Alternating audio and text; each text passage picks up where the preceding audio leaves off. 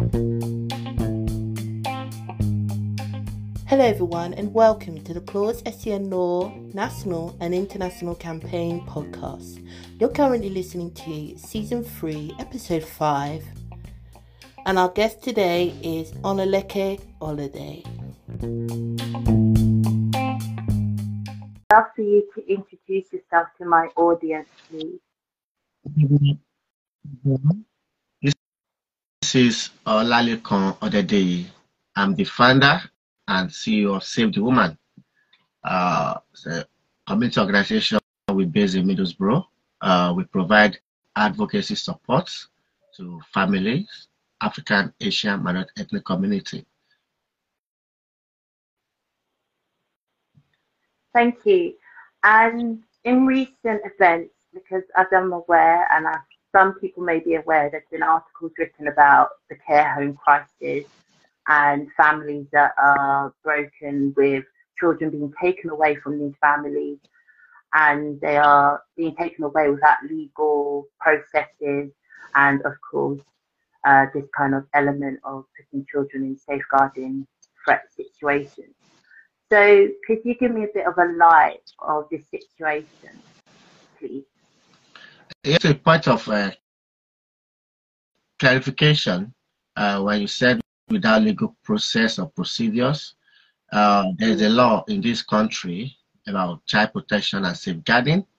So if a concern is being raised, they will definitely make a referral, probably from the community, from the school, and it will go straight to children's social care, and they got something they call a match. They will need to assess that referral and to see elements of whether there's a malicious referral or whether it's justified, and they need to call for strategy meeting if there's a need that they have to discuss. And that strategy meeting involved agency, multi-agency that works together. So at that strategy meeting, that was where they will make a decision whether there's likely harm or there's significant harm. And if they need to progress to probably Section 17 assessment or Section 47 assessment, investigation, that was where they will make the decision.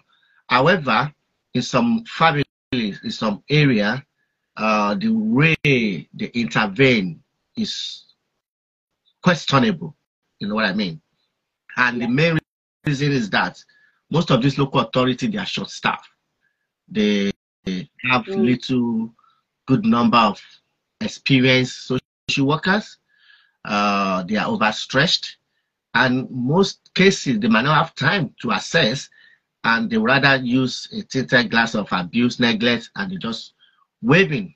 There's a research that said they are too quick to wade in rather than providing support. So that is where some family will feel like, oh, what process have they taken? What process have they gone through? And if it's not explained to family, they might think there's no regulations, but there is, but there might be flawed process.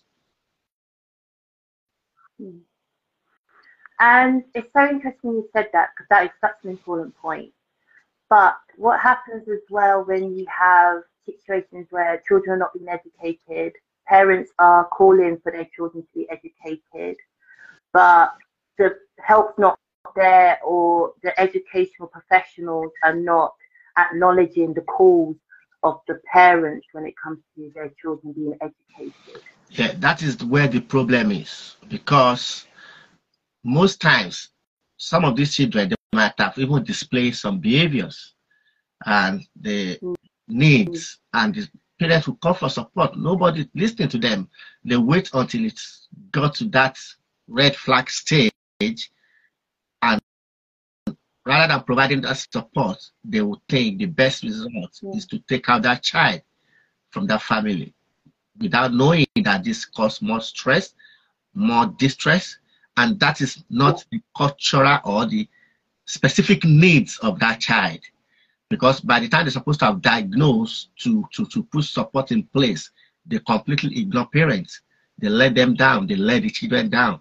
So when they come around, you now see that they remove that child, and the behavior will now even escalated more than they could accumulate over there.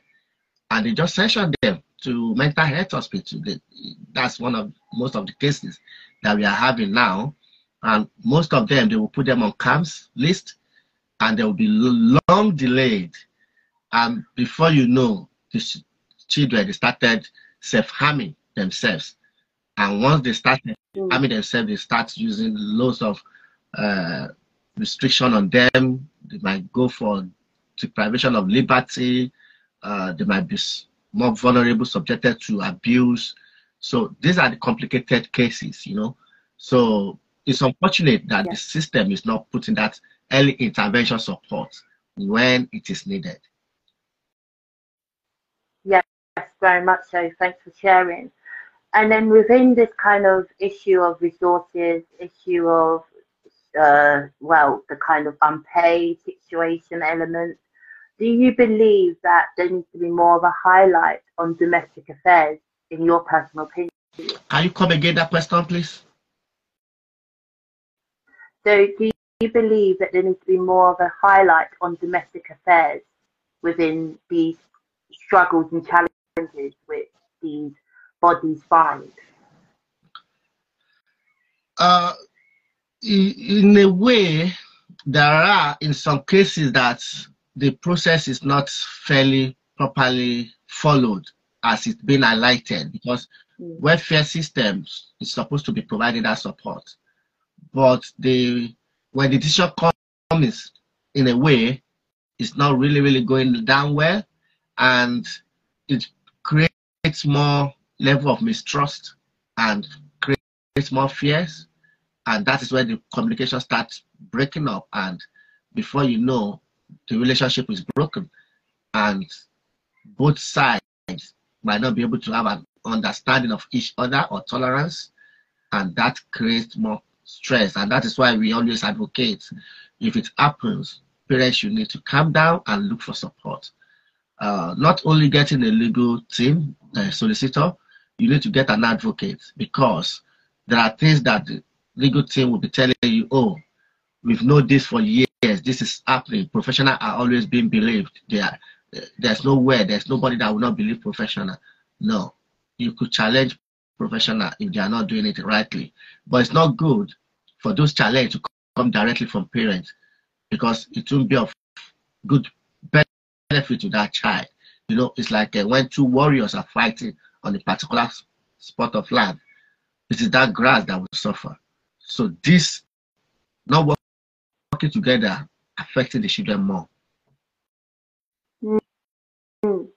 And within this kind of solutions and the base, if there was like a policy maker, for example, do you believe that there probably may be an importance of parents having more rights?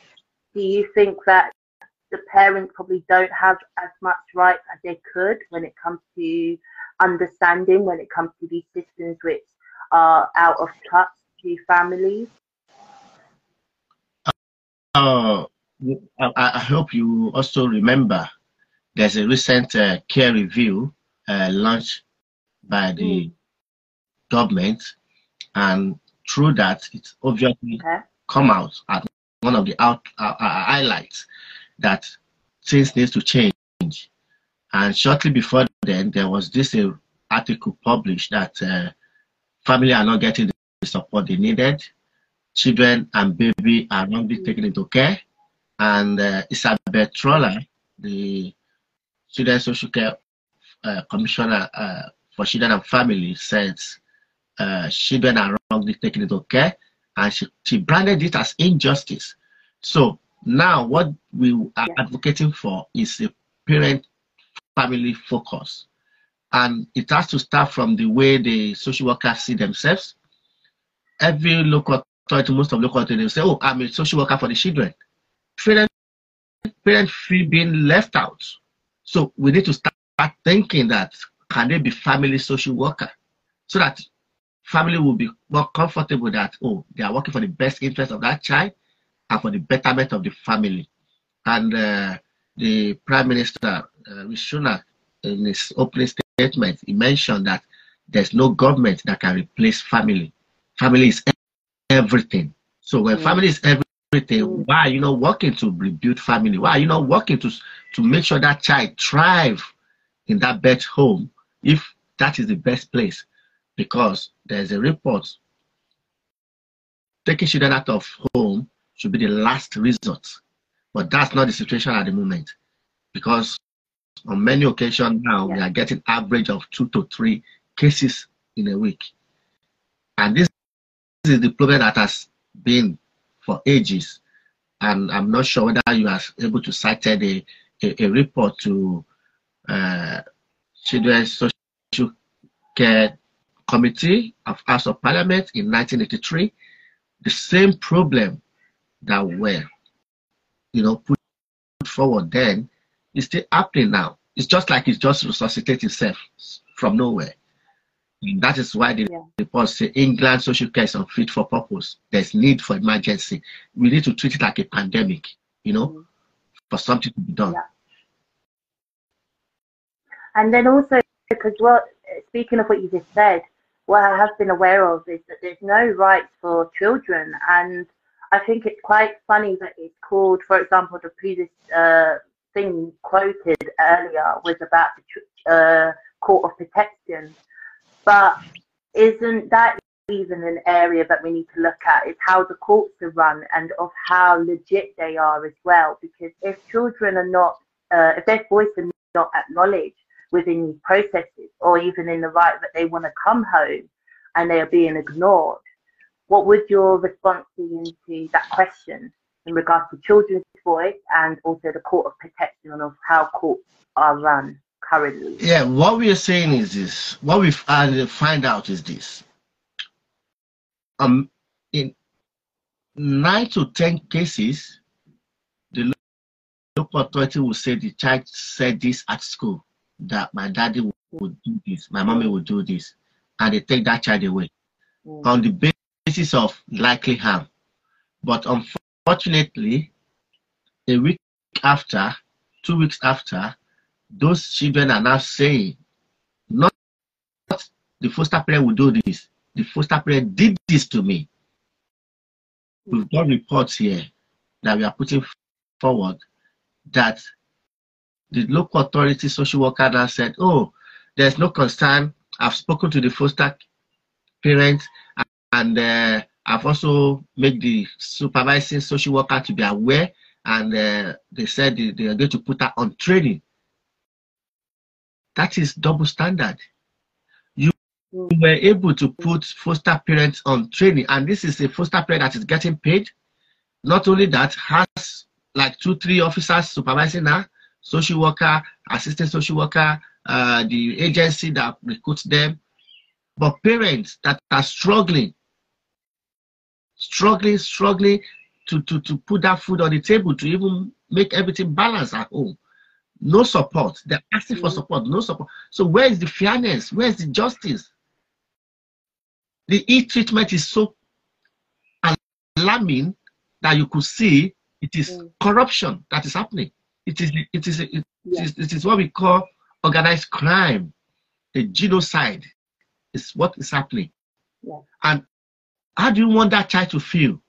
If a child can speak out, and because of that, or you manipulated a child to say something, or you ask a little question from a child, and innocently that child says something, and you took that child away, when that parent has never had any involvement with your local authority, there's never been any case like that. You took that child away, and that child, same child, reported again that this is what I'm experiencing, where you took me to, and you ignore. How do you want that child to feel? How do you want that? Where is the voice of the child then? Because you keep saying best interest of a child, that's why you take them from likely harm. But now when they are being subjected to harm, significant harm, you cannot even involve police for investigation. But likely harm, you push your police out there. So how are you controlling the police to the extent that they will not be able to balance their judgment with common sense? That is a breach of Nolan principle of public life. But everyone is silent, including your elected councillor, your elected member of parliament, your elected mayor, everyone are silent. Parents are crying. This is time community need to come together, start creating awareness, enlighten families, especially new migrants. They are becoming victims now because of their vulnerability. And before you know, they say, oh, this country, there's a law of protection of a child. Go and ask them to independently review those cases of those children they took away from their parents and compare to the cases of complaint of against foster parents. Which one are the most, you know? So what are we saying? You make those child to even not believe you as a social worker. They will not even trust you because if they are able to speak out and you ignore their voice, what are you telling them? That means you are intentionally criminalizing their parents. You are prejudging their parents. You are not giving a chance to their parents, but you can give a chance to foster parents to the extent that the child will die under their care, and they will not start saying they want to investigate until one child died. Why do you want to wait for that child to die before you know, take an action? Thank you so much for sharing that. And I think it was even a key point what you were saying about the migration, because do you feel that there's a confusion because of how much crises we have in the domestic element to now the international element of migration, which is kind of, you could say, becoming out of control? What is the kind of, you could say, best solutions or tips you feel that you would give for individuals when it comes to controlling migration and when it comes to tackling domestic affairs, in your personal opinion, of the care home crisis? When you said controlling migration, that is for the government, because you have to ask the government what was their intention of opening borders initially. They want to make more money. If you want to improve your economy, you want to boost your economy, then you have to prepare. How do you manage any challenges that comes with it? You cannot eat your cake and have it. Yeah. You know how much are they making from that migration? Do you know how much they are making? Because the ones coming on the boat, the percentage is very small compared to those coming here legally. They are paying so much. Are you aware of they are paying NHS, IHS money, immigration extra charge? Do you know how much that is costing them? How much government is making out of that? And it's university that are recruiting international students. Do you know how much they are charging them? So if they are getting so much money, then they should be able to get and manage the challenges that comes with it and provide solution for that. So there's no cause for alarm when people can afford to pay what you are asking for. You can't stop them. Very much so. Thank you so much for sharing. And also in regards to the element of the Save the Woman and your initiatives and what you're currently doing, what could you give us a glimpse of currently the things that you're achieving and your mission at the moment? Yeah. Please. Thank you very much. When the first parents were able to speak out in 2019, we go through complaint procedure because we can see a form of nepotism. If a school said a child summoned me, discipline me because I messed up a room or because I was naughty, and because of that, you could not even see what support can put in place, and you take that child away, and you eventually give that child to the same school assistant head teacher and a partner. You can see the conflict of interest there, because they are the one that are in charge of safeguarding, and they are the one that is raising the complaint to the local authority, and they still foster that child, and they deny that mom 10 months for her not to see the child. That means they want to break that bond completely. They were even planning to adopt that child not until we come in, intervene. And when we intervene, we go through complete procedure. There's nothing come out of it. We use demonstration as, you know, part of the element that we can use to advocate. It impacted a lot because more community were aware of this, but not as much as what we are anticipating for. That was why we go by Shirley Chisholm, the first African elected woman to Congress in US. He said, you don't make progress by standing on the sideline, whimpering, complaining. You make progress by implementing ideas. And that's what brought about initiatives of Afrocentric Parenting Life Skill Development Program to empower parents. And that is one of the tools we use. After the mom go through that program with other parents, we go back to court because the court has already given the order for that child to be in long-term care until 18 years. And this is a mom, single parent, that used the legal aid. She did not win. She used a private lawyer to the tune of 7,000 debt. A single parent. She did not win. But she came to us and we used that method. And with our faith and beliefs, we go back to court and we won the case. I was the one that supported her as a McKinsey friend. We didn't even use any legal team.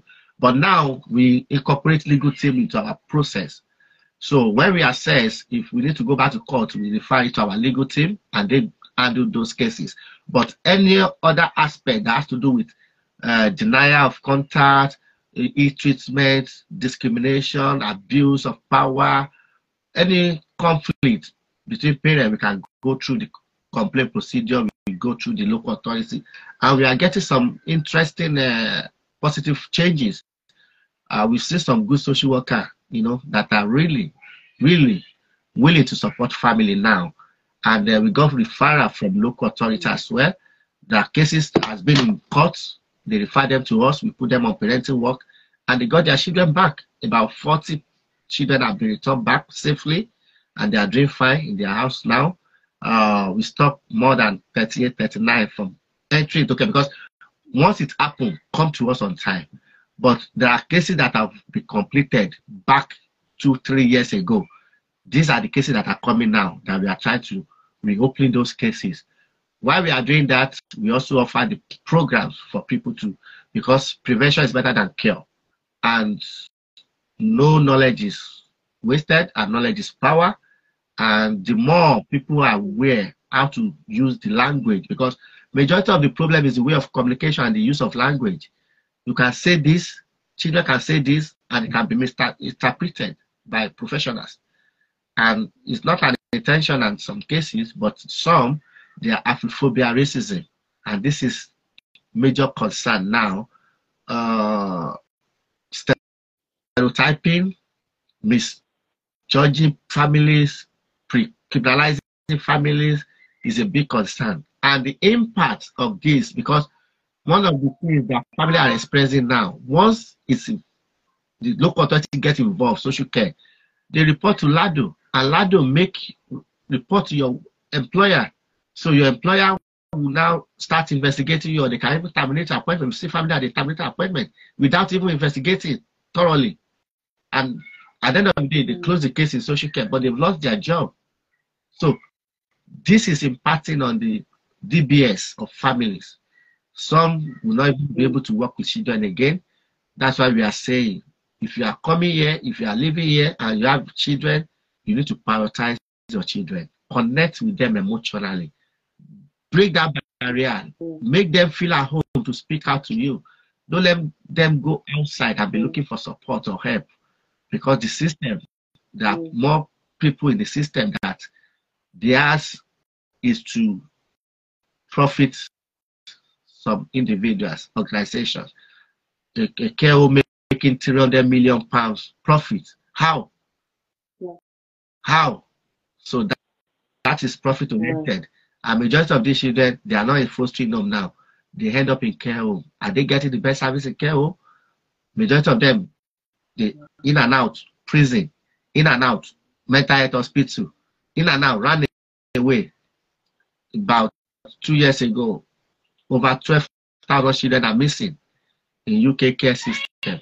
Where? How? These are some of the children that want to go back home and they are denied them. So, and what would your best advice be for those children that are wanting to come home and are not able to come home, and also are kind of silenced with their voice for other parents that may be facing this challenge? the best thing is the parent to get themselves together and get support. And not only that, make sure you build that relationship to make sure you don't break contact. Try to be going to contact. The more you go to contact, the more those children will be saying it. And when they are saying it, tell the contact resource worker to put it in writing. There's always a contact note. So those things can be referred to by your lawyer, by your legal team. If your child feel like writing a letter, let her write a letter. Let the voice be there. And what would happen for cases where families, because I've had one family who wrote to me and they had an issue where their legal team weren't really representing them. And of course, they found that their data protection, when it came to like phone calls, when it came to certain contacts, it would be listened in. So what would your advice be for those individuals? And if they felt that the system wasn't, the representation wasn't representing them? That is what I said. There are limitations to what your legal team can do because it's a regulated profession. There are a lot of backdoor fights in between them. Yes. And there's use of language that's not acceptable. Remember what happened in Parliament when Don Butler, she used a word. Despite the fact that everyone knows the word she used is real, is true, is genuine, what happened? How long does it take before this word is being accepted? So there are some words that cannot be used by your legal team. That is why you need to have independent advocates. Okay. Thank you for sharing, and thank you for that advice for those individuals. And also, I would love to ask, in regards to your view of current racial situations and kind of, I think, well, like the inclusion, what would your views, what's your share be in regards to the importance of representation when it comes to legal and when it comes to regulation? Is there any kind of ideas which Save the Women has and planning to suggest for the solutions? Yeah, it's people that need to do that. It's by people, by more tolerance and speaking up, whether it is true, whether it's wrong. Wrong is wrong, you know, even if no one is doing it. And right is right, if it's just one or two that are doing it. So you need to have a community, to build a community so that it shouldn't be your just self. That's why what works for Save the Woman is ability to work in partnership, collaborative with other organizations. We welcome as much as possible organizations, but the only thing is we usually draw a line. There are things that if it's not acceptable, it's not acceptable. But there are still better ways we can work together.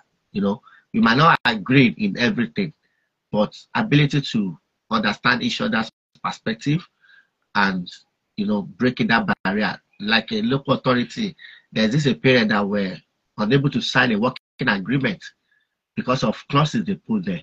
So we let them see the reason why they need to understand, identify needs of each children and their parents, and to see how to incorporate that. So that is exactly in every local authority, in every community, in every town.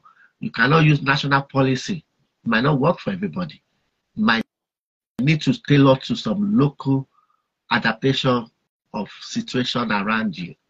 And most problem now in terms of immigration policy, recruitment policy, access to support, if it's being controlled by national, you see majority say no recourse to public fund. When there are people that are really, really in need of that, but because there's a national policy, They could not do that. So now what we are advocating and what some local authorities are doing now is to see how they can work around that without breaking the law. You know what I mean? Because many children are even going to school that they are not on free meals. Whereas they don't have enough they could cover for because their parents are not, they are not allowed for national law about public funds. So each community needs to develop a very good model that can be adopted aside from national inclusiveness policy, stuff like that. Thank you for that. And also, I would love to ask in regards to the element of, because I know you mentioned about multi-agency. I've had some cases where people find that the multi-agency is more of a hindrance and also has been misused for the wrong reasons. So I would say, well, with your idea, you feel that is kind of more of a better solution than multi-agency that saves people's data and protection within not being misused. The reason why there is because of the 2018 safeguarding, keeping children safe, new, curriculum that they adopted. That's why they get involved with those. But it is still, it's useful. But the main thing is when you are able to get the right voice, there's nothing multi-agency decision will do on you. You can still go through those. We always attend those meetings with them. We might not be involved in decision, but being there, it helps family a lot because most of the jargons being used, they are not breaking it down to family. They don't understand it. That's why they get confused. But if you get an advocacy that can be there with you in any meetings, you'll be able to understand it. And if multi-agency or any professional or anything go wrong, we will be able to advocate for that and put that across. And we love to work with multi-agency. We are working with them. If that's not a problem. The problem is when there's nobody to speak the truth on the table. You need to bring your chair and go there. And one of the major reasons we need to advocate for is people to get involved in decision making, community engagement, so that any knowledge, any discussion will be more diverse and acceptable to families and focus led by parents, children. Let everybody's voice be heard. That's what's important. That's good to know. Thank you for sharing. And also in regard to the kind of processes of how we, who is kind of watching over these individuals that are supposed to be following what you've just said, like the safeguarding, the multi-agency element? Is there anybody that's regulating them, or is that a thing that needs to be considered, that where's the kind of benefit for transparency that the parents and those communities feel they may be receiving because they're being watched over, if that is being foul play taking place?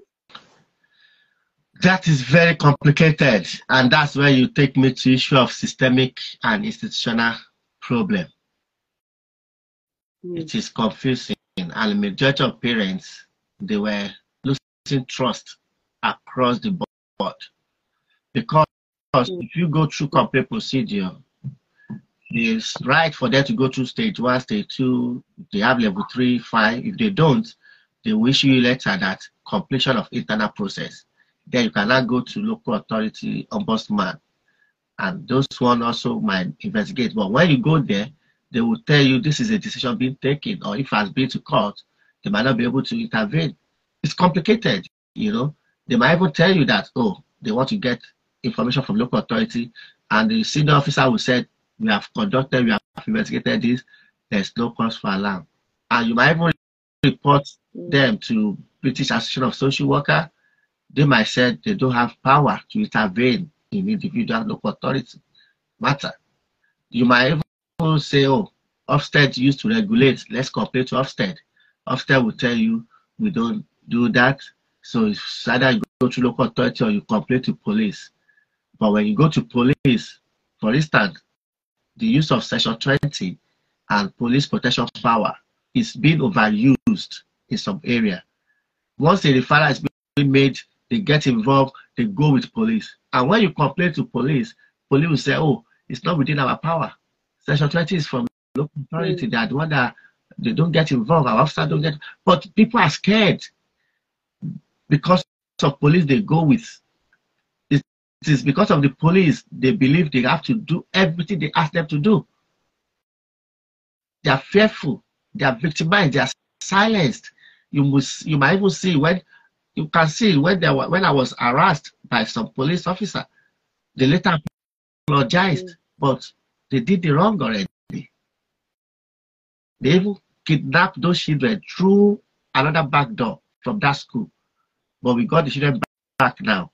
But can you imagine what those children have passed through if somebody can take you through the back door? Do you know what is going on in the mind of those children, on those parents? So everybody remains silent in injustice. That is why we come up with that program. And that program has helped save a lot of many families.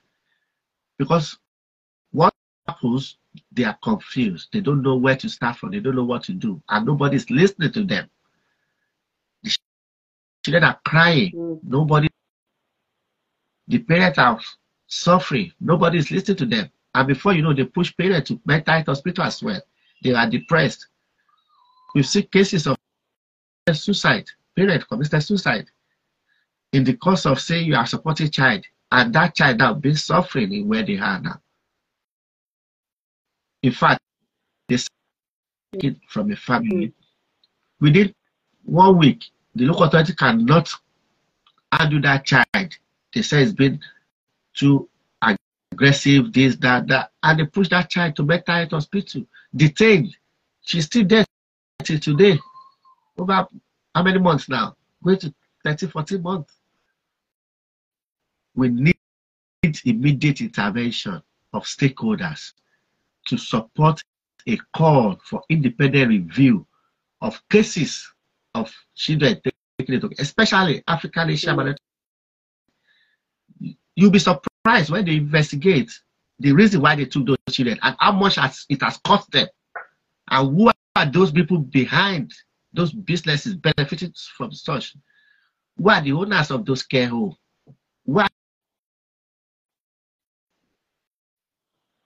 You hardly see African Asian fostering, because when they do, they frustrate them out of the system.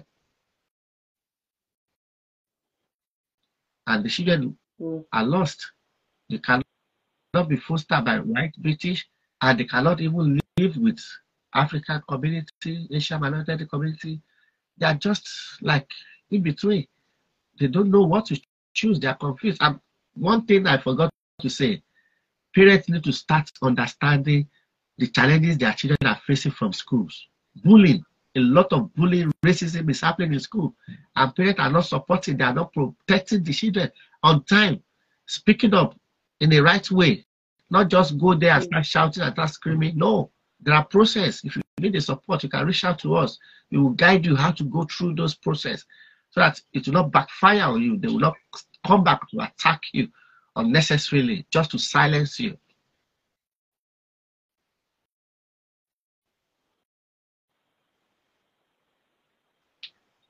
Yeah, no, thank you so much. And what I've been aware of is, I think, you know, there's a mistrust with SEN codes, for example, if you're talking about education, and then you also got this factor where people don't feel represented, and then there's that racial and then systematic issues. What I'm also aware of, and what I would like to highlight, is that there's recently been a avoidance of delivering the quality of education.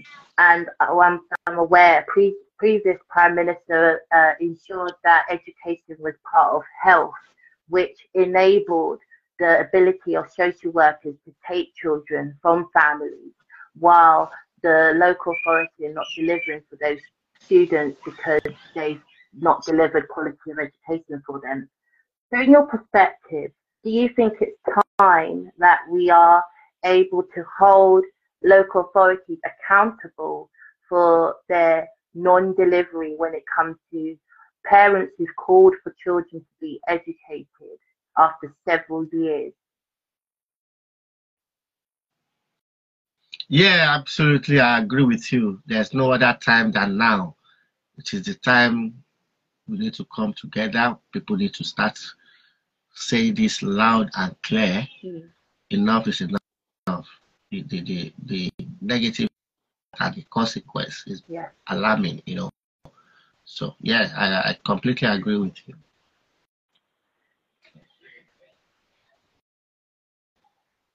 So thank you so much for your participation today. Thank you for your time. If anyone would like to find out the work and additional stuff that Save the Women does do, please do feel free to follow their socials. I've also pinned information in the comments, but also do feel free to don't hesitate to reach out to myself or even our guest today, who is the CEO and founder of Save the Women, because anyone that's struggling, we want to, of course, make sure we can support and advocate in the best of our abilities. So yes, thank you very much to our guest. I wanted to also ask, and a question which I ask all my guests, is do you believe in world peace?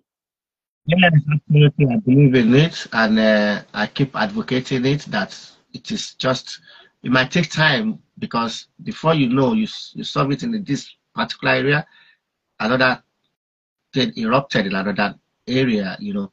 So everybody come together, no matter how, what, we try to resolve this problem. We see it as a global issue. So definitely we say no to war and we cross our hand. We love peace, we want peace. Yes, thank you. Well, thank you very much for your time, and thank you to everyone who joined. I'm just going to check if we have got some questions.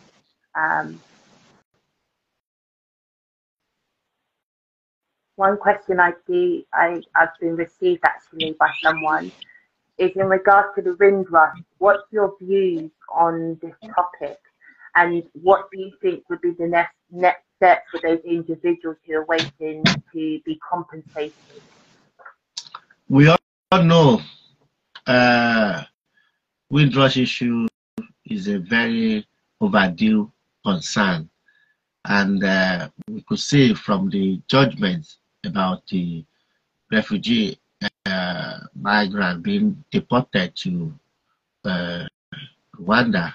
You see the judgment that come out of that.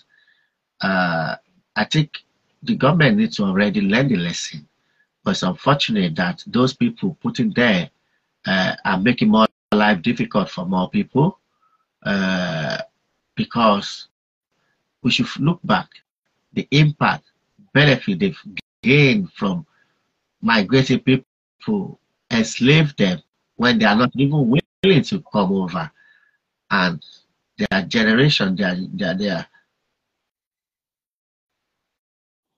come, you know, a lot. It's not something we should be talking about anymore. It should have been resolved for a long time, you know.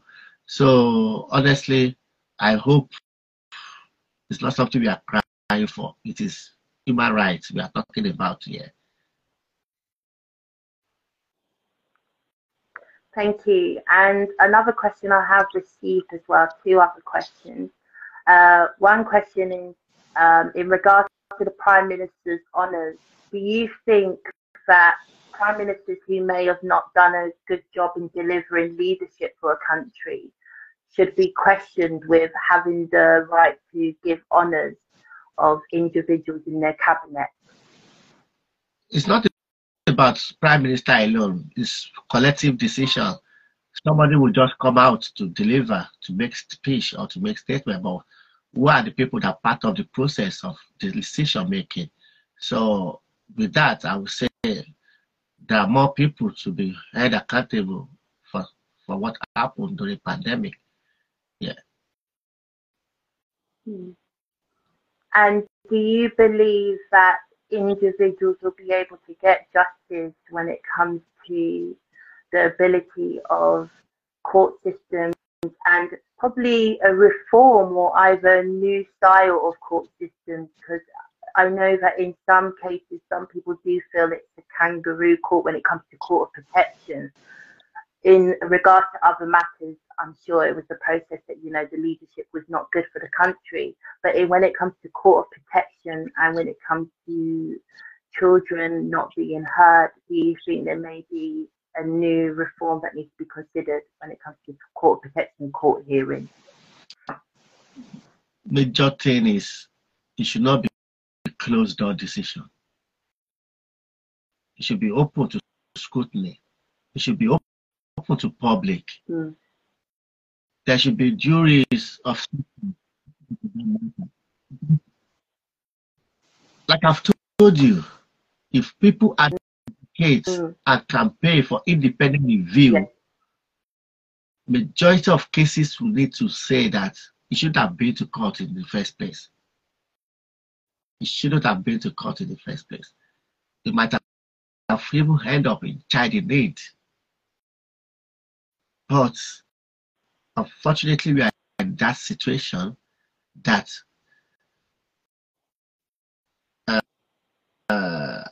the rate of child protection plan is really, really going up. If you Google, there's one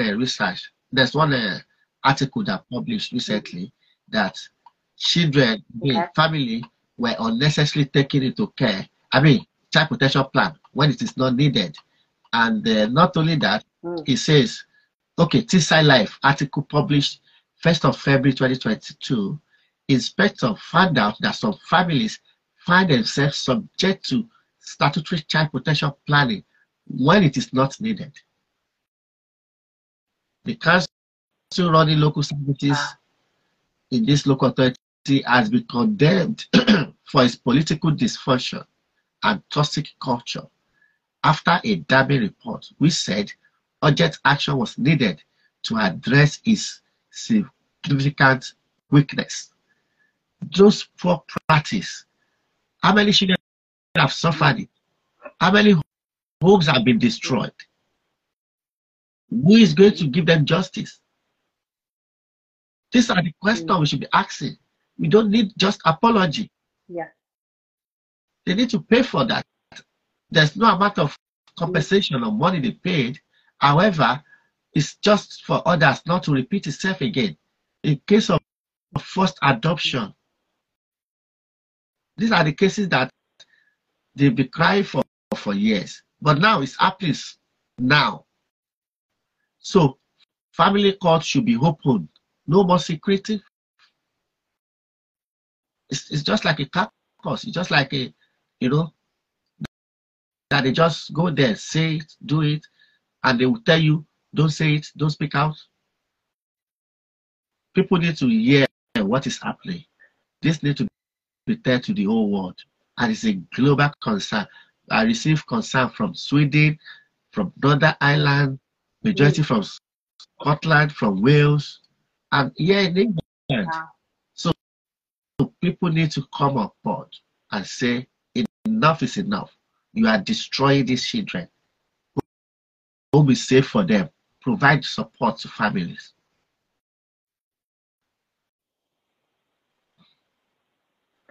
Thank you so much for a wonderful insight and also share of what you are doing as a NGO and as a support network for families and for individuals who are facing massive challenges, but systematic challenges and racial challenges.